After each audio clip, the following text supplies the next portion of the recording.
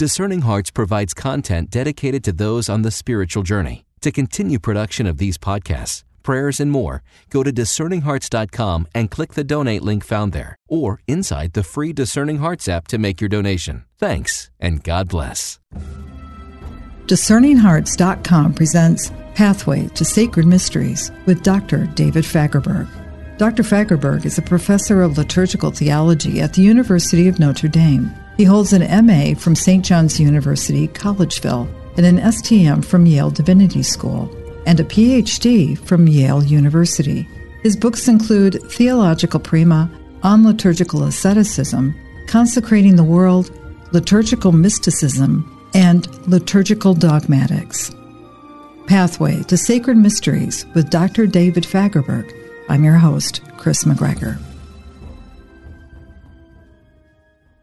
Yeah, as you were pointing out Frances, and you brought us to the figure we know so well because she was so documented. We saw her so often, her whole life. Cameras were on her all the time. So you saw her almost for a whole day, for a whole week. We could track her. The thing about Mother Teresa, as it was for Dorothy Day, as it was for Fulton Sheen, as it was for John Paul, every day they began their day in adoration. Mm-hmm. They had to be fed by something. They had to give, but they had to receive. There is something in that relationship, as you spoke of. There's something that all four are so different. All four acted in such different ways that, as you said, that on their journey to holiness, and yet it all had that same component. Isn't that remarkable? Doing service to the world, charity to my neighbor, without liturgical life, sacramental life, adoration, would be like exhaling without ever inhaling. And now I'm going to address the world, and I'm going to solve the world's problems, and I'm going to be busy in the world, and I'm going to be... How can you exhale if you don't take pause to inhale? I think it was Catherine de Hewitt Doherty, the Baroness, founded the Madonna houses, and she was a great one of prayer too, but she would say, even to go out and do that work, and I'm paraphrasing her, essentially the poor, all it is social work. Yeah. It's patrimony. It's not an engagement with Christ unless you have encountered, and it flows from that communion with Christ. Does that make sense?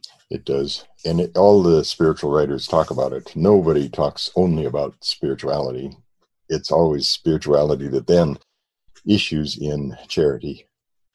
In that worship, what we give, sometimes there's a danger, isn't there, that what we give, we worship that in some ways, the action, the movement, as opposed to who is inspiring that action, who is bringing forth that movement. Our gaze moves, doesn't it? Yeah. Someone I'm reading now described, what would she call it, lukewarm versus spirit-heated spirituality by saying in lukewarm prayer, there's still enough of the ego that we don't actually talk to Christ. We tell him what we think of him. There's a joke from a movie once, well, that's enough about me. Let's talk about you. What do you think of me? I thought, yeah, that's the way our prayer actually goes. This is what, she'd never seen the movie. She wrote this book in 1930s, but that's what she's saying. We make our prayer by telling God about ourselves, what we think of Jesus. We don't listen to what he thinks of us. I had a course from Godfrey Diekman at St. John's, and he said in a side crack that the reason the Psalms are so important in Christian prayer is because the Psalms are God talking to Christ, God talking about Christ, Christ talking about his Father, Christ talking to his Father, us talking to Christ, us talking to Christ about the Father talking to us about Christ. You can just draw your lines across your piece of paper that way.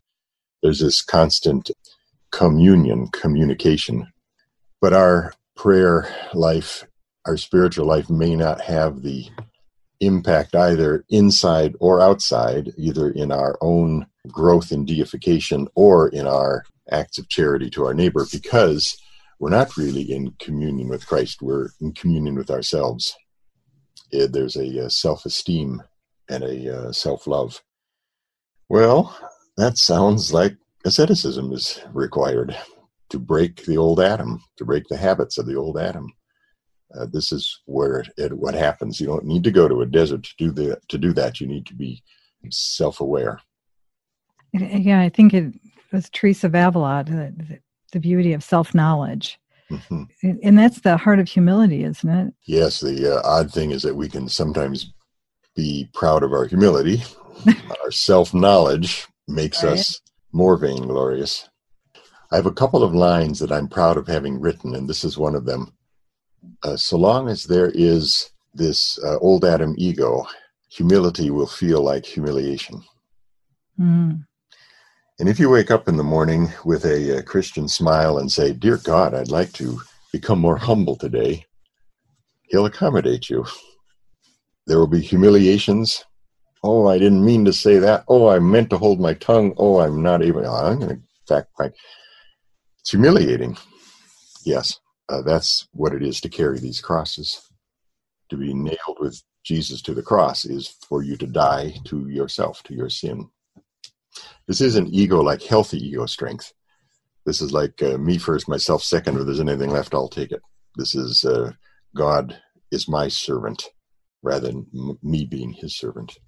I think that's the call then to worship. I'm bringing it back around to that. But I mean, to worship, and even how we understand what that is, I think we're confused. There's a line that we cross too often. I speak from my own experience. Do I love the Blessed Virgin more than I love Jesus? Do I love my church building more than I love whatever that might be? Do I love loving my church building? Yeah. Satisfaction out of my satisfaction. Exactly. Do you know where I'm going with that? The root of the word worship is a Old Anglo-Saxon, I'm told. I read worthship. You worship that which you give worth to. Mm-hmm. And to quote a fellow who was once famous but has fallen from sight, which is why I never try to keep up on theologians, because I figure they're going to fall out of sight in the next 10 years. Paul Tillich, worthship, your God is your object of ultimate concern. That's not a bad definition. I imagine that an alcoholic knows what his God is, what is his object of ultimate concern when he wakes up in the morning. What's your object of ultimate concern? John Cavadini here on campus says to the students, if we don't fear God, what do we fear? Because you're going to fear something. There's something to which you will bend the knee, around which you will build your life, that will be your object of concern. It's so hard to make God the object of ultimate concern because he's invisible. But maybe he's not. But that would require taking the world with reference to him. The Greeks had two words for reverence or adoration, and acknowledging a distinction between the two words helps us purify our worship. I think that's what we're after here. I got tapped in on these two words in an article by one of my mentors in graduate school named Paul Holmer. Holmer was a Lutheran from Lake Wobegonia stock, and he taught me Kierkegaard and Wittgenstein and some Lewis. His topic was vices and virtues, but it was about the formation of the human subject, the person. He wrote an article entitled About Liturgy and Its Logic way back in 1976, which dates my graduate studies. And he has this quotation: "It's not as if God is changing so rapidly that new material has to be inserted into the liturgy just to keep up with him. If the liturgy were totally, or even significantly, culturally dependent, then we could say that it would need continual revision. For with a changing material, the form would have to be different too. But liturgy is not an expression of how people see things. Rather, it proposes instead how God sees all people." That was a very nice sentence. My Dr. Father and mentor Aidan Kavanaugh said once, well, Homer got it right in this article. Well, he did, so I had to run out and find the article to press my teacher. Liturgy is not an expression of how people see things. It proposes instead how God sees all people. From that, Homer concludes that liturgy has a kind of formality. But he doesn't mean formal like my online thesaurus offers me, stuffy, prim, stiff.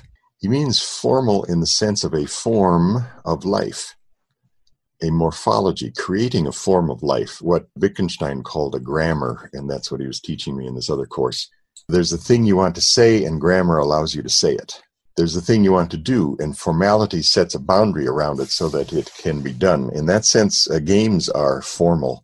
You can dribble a basketball on a checkerboard if you want, but it's going to change the game into a different experience. There are rules for how to do it. Out my window, I can see the Notre Dame Stadium, and there are rules in that stadium.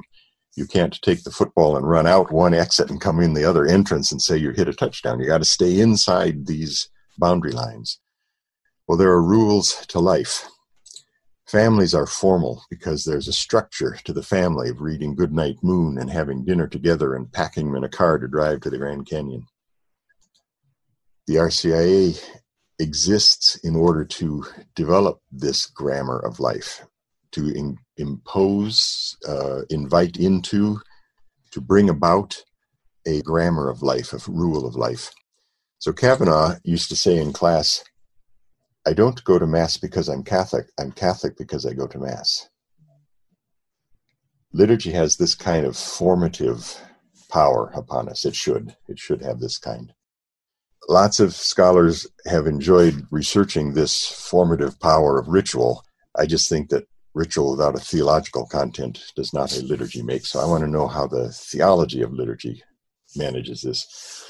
Lewis has an article in which he describes a fairy tale, which I've never found, unfortunately, of a man who is so ugly that he wears a mask to hide his ugliness all his life long. And when he dies and they remove the mask, his face has grown to fit the mask, and he's now become handsome.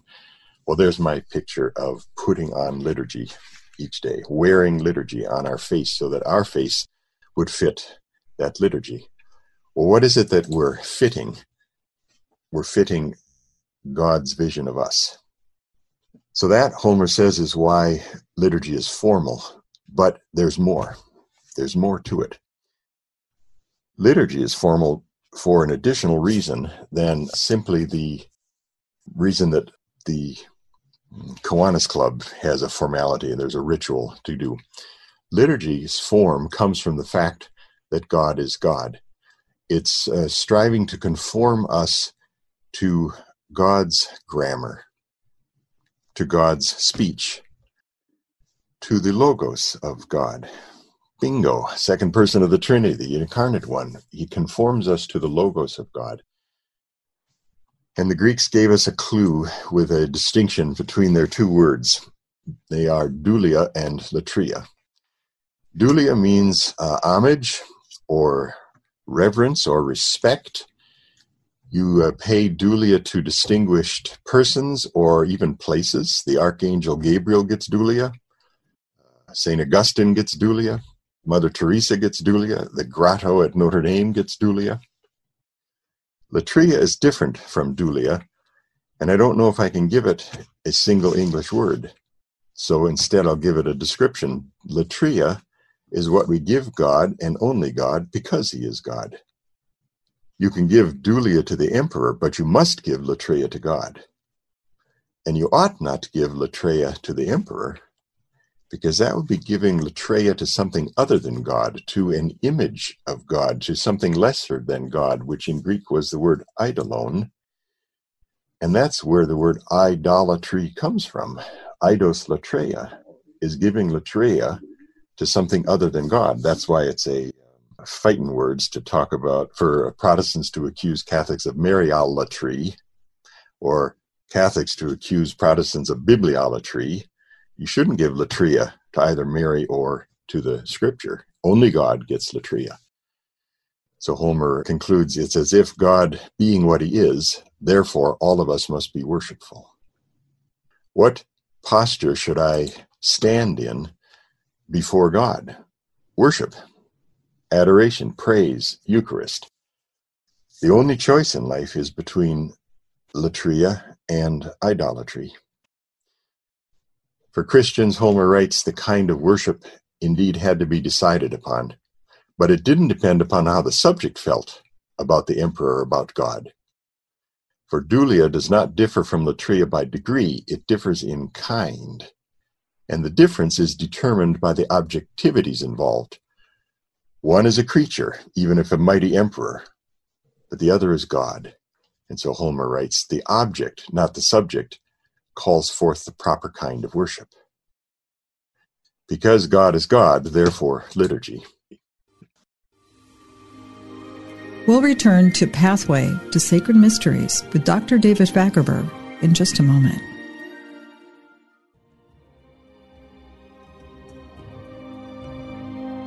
Did you know that Discerning Hearts has a free app in which you can find all your favorite Discerning Hearts programming?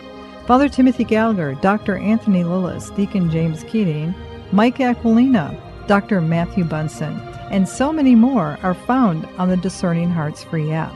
Did you also know that you can stream Discerning Hearts programming on numerous streaming platforms such as Apple Podcasts, Google Play, iHeartRadio, Pandora, Spotify, Stitcher, TuneIn, and so many more?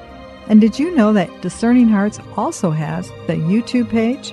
Be sure to check out all these different places where you can find Discerning Hearts.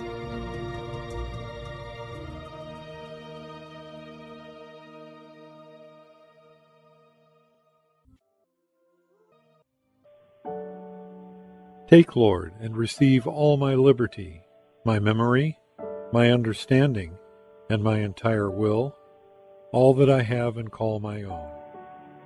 You have given all to me. To you, Lord, I return it. Everything is yours. Do with it what you will. Give me only your love and your grace.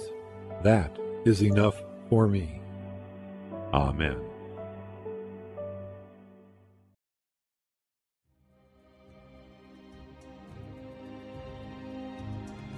Hello, my name is Deacon Omar Gutierrez, and I want to ask you to support Discerning Hearts in a special way. We, Chris McGregor, the board, and I all know that not everyone listening can help financially. We know we have listeners from all parts of the world, and we have made a commitment since the beginning to make the truths shared through Discerning Hearts totally free. So while you may not be able to contribute financially, what you can do is certainly pray, but also give us positive reviews on whatever platform you use to listen to us.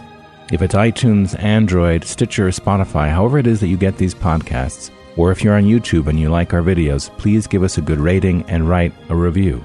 The more good ratings and reviews we get, the higher our profile, and the more listeners will discover us, listeners who may have the means to contribute in the future. Please consider rating us and writing a positive review today.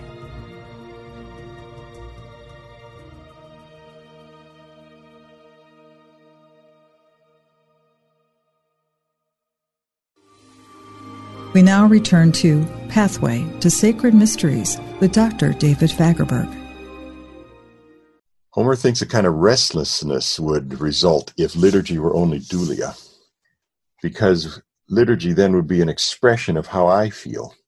And I'm always changing in how I feel, sometimes for the better, sometimes for the worse, sometimes closer to God, and then my liturgy would be full of praise and glory, and sometimes further away from God. Our liturgy isn't structured or formed. Its formality doesn't come from the worshiper. It comes from the one whom we are worshiping. So Homer says an odd thing about liturgy then is that it has to conform to this God, and if it does not, it can easily become both a folly and an abomination in God's sight. We only have to look at Old Testament prophets to check this. The notion that liturgy, I'm back on Homer again, maybe I'll end after this long quote. The notion that liturgy might be an expression of how people feel is surely not a defensible consideration. The only criterion is not whether it works or whether it turns people on. In fact, if it did, it might be a little dubious, for getting turned on is an expression that belongs to old glory, to sex, to heroics, to childhood memories, even to the boisterous Hallelujah chorus as we encounter it. But it would be odd to say that Christian worship and liturgy are only stimulating or expressive. For worship requires not that one like the liturgy, but that one come to abide in himself, in God himself. I better read that again since I butchered the last two words. For worship requires not that one like the liturgy, but that one come to abide in God himself. To worship God requires that one really worship him and not get engrossed in the liturgy. The liturgy gets its legitimacy and point from the fact that God requires an offering, enjoins contrition and repentance, promises a pardon, and proffers redemption. But this only makes sense because there is a God whose will is our law, whose pardon is our renewed life, and whose mercy reads our very hearts. So I just summarize the point that I'm trying to make. Insofar as our latria must be fitted to God, therefore it's God who determines the contours of our worship. And our worships can differ in style, but not in the kind of form that Holmer's talking about. There can be a difference in the style of a Latin liturgy and a Byzantine liturgy, but the latria must be fitted to God. Because there is a God whose will is our law, there's a God whose will is the law of our prayer. He determines the lex of our orandi. Liturgy is where we go to learn to know God. It's where we learn how to know God. We know God from the posture on our knees. If I went to the Queen of England and slapped her on the back and said, "Hello, Queenie," I guess you would think that I don't really know what the Queen of England is. This would be a wrong relationship. Liturgy then is like the grammar within which sentences take form, the logic within which meaning takes form, and the rules within which life takes form. There's an abiding lex orandi, and its purpose is to make us into liturgical people. And that's why I started my career such as it's been, trying to connect lex orandi with lex credendi. Liturgy gives rise to primary theology. There's also a secondary theology which examines liturgy, and they read books and do history and examine the ritual. But Mrs. Murphy is a theologian because she's been formed by this liturgy. It has informed her. Not just informed her, but informed her. There's a hyphen in my pronunciation if our listeners can hear it. I'll finish up here on this point by recourse to C.S. Lewis. In the Chronicles of Narnia, in The Horse and His Boy, a horse named Hwin meets Aslan for the first time. And when she trots up to the line, Lewis says she's shaking all over with fear. And she says, "Please, you're so beautiful. You may eat me if you like. I'd sooner be eaten by you than fed by anyone else." To me, that's the source of ascetical mysticism. We would sooner be eaten by God than fed by anything that the world could offer us. Fame, power, education, honor, esteem. I'd sooner be eaten by you than fed by anyone else. And why? Because you're so beautiful. If Hwin had approached, the horse had approached in some other way, with some other attitude, it would have been because she had mistaken Aslan for an ordinary lion. It's Aslan, not Hwin, who determines what her proper behavior should be. And if I don't create my own idolatry, if I'm not to create my own idol, then I must trot up to God with latria and with nothing else. So this is like one of the ways in which I think the thin definition of liturgy thickens into this deeper notion of liturgy, for which I use the word liturgia. When you take a Greek word, it's empty, and so you can fill the boxcar with the meaning you want it to have. And liturgia is this thicker understanding. Our words have meaning. To really understand the fact that as God spoke into us, a word broke into salvation history with his word, and all contained within the person of Christ Jesus. It's all there. And even as that latria that you spoke of, that word gives it, our latria, the structure, the movement, everything in that, doesn't it? Yes. Yes. It's why our liturgy is us conforming to Christ's liturgy before his Father, which is exactly the way Pius XII defined liturgy. Paragraph 20 of Mediator Dei, my favorite. The sacred liturgy is the public worship which our Redeemer, as head of the Church, renders to the Father. What's liturgy? It's what the Son renders to the Father. Oh, as well as the worship that the community of the faithful renders to its founder.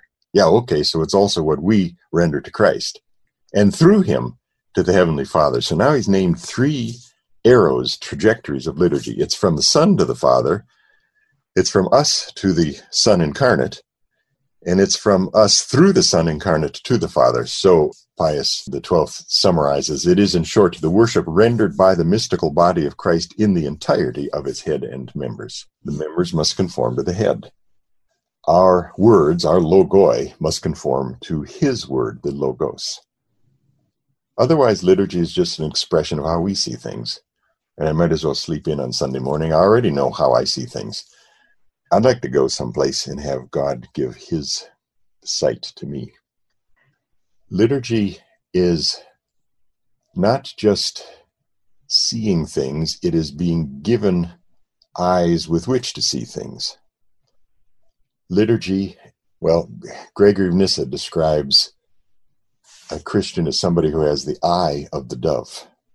The Holy Spirit, being the dove, has the eye of the dove. We begin with eyes that are blurred over by the cataracts of sin. When the cataracts have been removed, washed away, like we've burned our eyes with a chemical and the baptismal font is standing by, break glass to wash eyes, to clear your eyes. And then the light of Mount Tabor is put in our eyes, and with that light we can see the world differently. We can see the world the way it was meant to be seen, so that we could do the world the way it was meant to be done, as Eucharist, and not as avarice, gluttony, envy, lust, passionately. The purpose of liturgy is to lead to our deification, which doesn't pluck us out of the world yet. It lets us see and do the world correctly, because the form, the light of Mount Tabor, the deifying light, is now within us. When Ambrose writes about his catechumens having gone through the baptismal font and now coming out as brand new neophytes, he says, how beautiful the church is in them. Well, there's a flip of grammar. He's not talking about them going into the church. He's saying in baptism, the church enters into them. And now they see the world with different eyes. That's the witness that Christians give. Why don't you react the same way that these others don't? Well, I don't see it that way. I see this occasion in the light of heaven. Why don't you grieve like others do? Well, we don't grieve without hope. Why aren't you crushed when you were passed over for this promotion? Well, it's not the most important thing in my life. I have a latria. I'm not giving latria to this accomplishment. I have another object for the latria. We all have little taste and instance of that, right? When you first fall in love, things that were the most important to you now kind of disappear. I watched my son love to play hours of, I'm trying to remember which gaming system he had, a PlayStation, I think. And he got married and still played a little bit. Then they had kids, and the PlayStation is in the attic somewhere. Sorry, kids, I can't play with you or read your stories right now. The PlayStation is the most important thing in my life. Well, your lifelong process is God drawing you forward by one good, only to have you drop it because there's another greater good, only to have you drop it so there's another greater good. And this is something that C.S. Lewis and Charles Williams talk about under their category of romantic theology. This was something that gave rise to my notions in consecrating the world. There's nothing wrong with money, sex, or beer, but you drop them to move to a greater good. We've all experienced it at one point. Why can't we experience it later? We'll continue our conversation with Dr. Fagerberg in our next episode. You've been listening to Pathway to Sacred Mysteries with Dr. David Fagerberg. To hear and or to download this conversation, along with hundreds of other spiritual formation programs, visit discerninghearts.com, or you can find it within the free Discerning Hearts app. This has been a production of Discerning Hearts. I'm your host, Chris McGregor. We hope that if this has been helpful for you, that you will first pray for our mission. And if you feel us worthy, consider a charitable donation, which is fully tax deductible, to help support our efforts. But most of all, we hope that you will tell a friend about discerninghearts.com and join us next time for Pathway to Sacred Mysteries with Dr. David Fagerberg.